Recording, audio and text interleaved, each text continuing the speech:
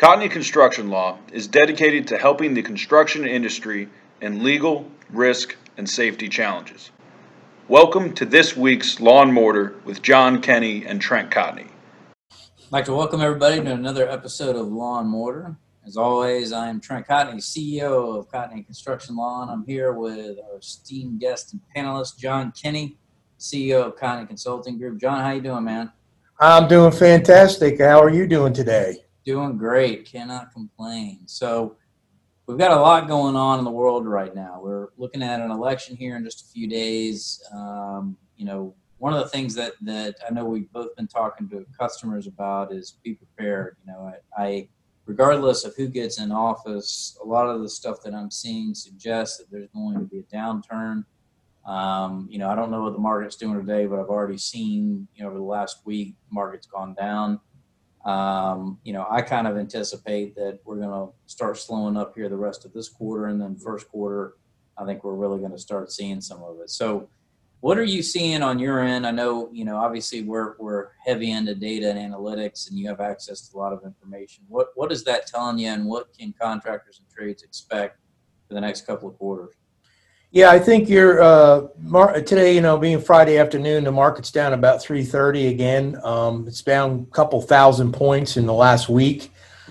It's probably going to stay volatile. The market's mainly reacting to increased layoffs and the lack of a stimulus plan and the pandemic. I mean, today alone, the country hit over 90,000 in the pandemic. It's not going away, at least not in the market's eyes.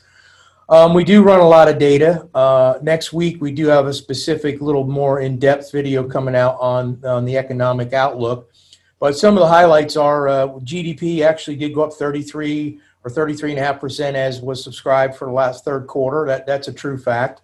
But that still puts us down about 3.5% on the GDP, which equates to approximately $6,000 per family in lost income on the average in the United States. So that's what it comes down to on the GDP.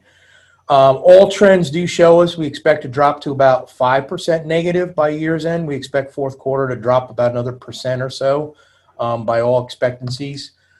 Going into next year, I mean, it's kind of a mixed bag. Like you said, we do have the elections coming up, and regardless of who gets in, I think each administration is going to look at stimulus in a different fashion. So until we know that, it's really hard to predict. But the overall data analytics on the construction industry is we are probably facing a slow to no growth industry over the next at least year to well into 2022. Now, that doesn't mean a long-term, hopefully, recession of the industry, but pretty much flat. So that's what we got so far. Yeah, and that's kind of what I'm seeing on my end from the legal side of things. And, it is from the stimulus packages that have been discussed, getting that legal liability shield enacted is going to be critical. And I was optimistic that we would see that on the federal level by the end of the year. For those of you that don't know, a legal liability shield basically would help prevent you as a contractor or trade from being liable for unintentional exposure to COVID to third parties. So I want to see that as a protection. But, depending on what happens in the election, if they're still talking about this in a month or so, I doubt that those stimulus talks are going to happen until we know what's what. Looking into next year, one of the things I know we're focused on is looking at renewable energy. And we're starting to see more and more of a push in that direction. Obviously water and wind, but a lot of solar. I think there's a lot of opportunity for roofing contractors out there in particular that are looking to expand their business into maybe other areas. And I think, we've seen just in the last couple of years some marked improvements in solar capability. So ultimately I see that kind of going in that direction, but there are some legal issues that we're going to have to contend with. What are you seeing, John, on your end? Do you think that solar is going to be a growth area, or do you think it's going to be, business as usual?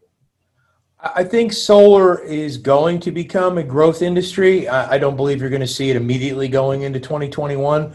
But I did have a conversation, and it was funny. We talked about solar last week with a person who is in a private equity fund group up in New York City, and they specialize in renewable energy. That's all they do is go out and invest in companies and turn them over.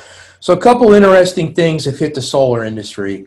So for the first time in history, it is cheaper to build a 100% solar-powered energy plant than it is a fossil fuel plant, and sustainable. They now have the technology that they can store the power into a battery cells to keep up in the evening, to keep the flow going. That'll be 100% free of fossil fuels. So regardless of government programs, you know as well that's going to take off. You know, private industry always drives.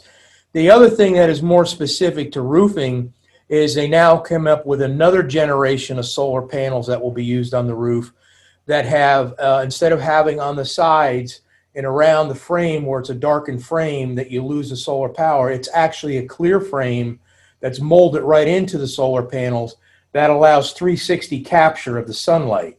It's got a reflectivity built in underneath that actually sells it back up. So it is actually 1.45 more efficient in producing power.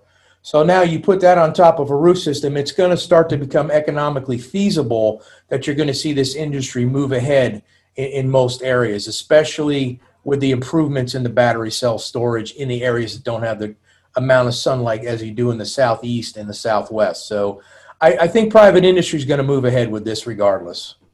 Yeah, and that's a great point. I think about just the change in electric cars, for example. You look at how things have changed over 10 years from sort of the Prius to the Tesla where we are now, and you see the increased efficiency, the increased duration of battery life, all that kind of stuff. And I think we're starting to see that same kind of innovation in the solar world. So I do think that there's a significant amount of opportunity. One of the things we've done at least 2 mergers and acquisition deals with roofing contractors purchasing solar companies. It's a great way to grow business, and I think you're going to see more of that. Now, from a legal perspective, one of the things I'm worried about if you get into solar is obviously additional roof penetrations. Figuring out the electrical components, the solar components, and the roofing components. I'm a big believer in having one leader for all those so that you don't end up having one trade screwing up the work of another trade. And that's another reason to do everything in-house if you can. Other thing to think about is, depending on what state you're in, Florida's a good example, California, Illinois, North Carolina, some other states, there may be specific electrical or solar requirements from a licensure standpoint that you might have to negotiate. So you may need to get somebody on your staff to get a license in that area just so that you can perform that additional work. But again, I really think if you're looking to diversify what you're doing, I really think, people are going to start looking at rooftop management and how can you get the most out of your roof from a renewable energy standpoint. We talked about green roofs in a previous Law and Mortar. I think that kind of goes along with that. So stay tuned for more on that.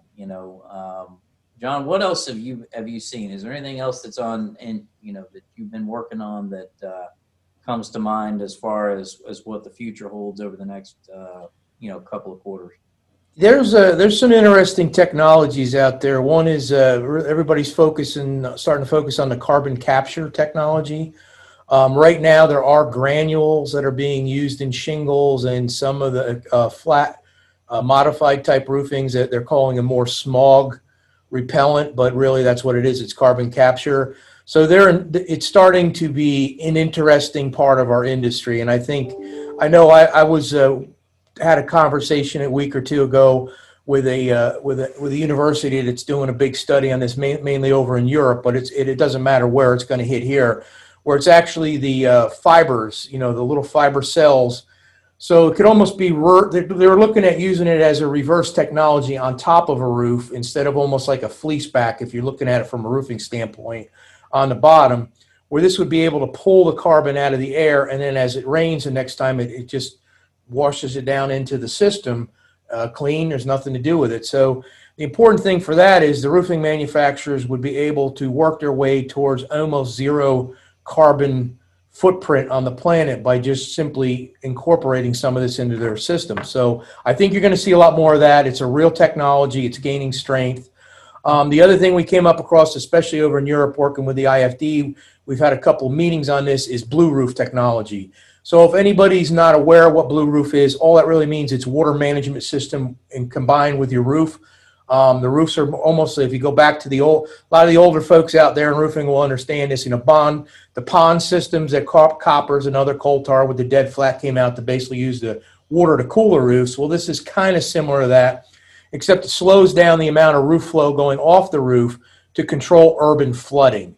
So there's a couple things it's being used for: to slow the amount of water exiting off the roof so that you don't flood out the local urban streets. And also, it's also used for capturing, recirculating the water and using it for being filtered out into other uses such as potable water. So I think that's another technology that's going to gain speed over very soon. Maybe not again in the first, second quarter, but I think you're going to see more of this develop out in 2021 for sure. Yeah, definitely, and not just in roofing, but for all construction materials, we're seeing two big trends. One is multi-purpose. So, John you just gave a great example of granules and shingles, where it has another purpose other than just the building material. The second that we're seeing is sustainability. So, especially when I'm looking at roofing, there's a lot of commoditized, disposable type mentality.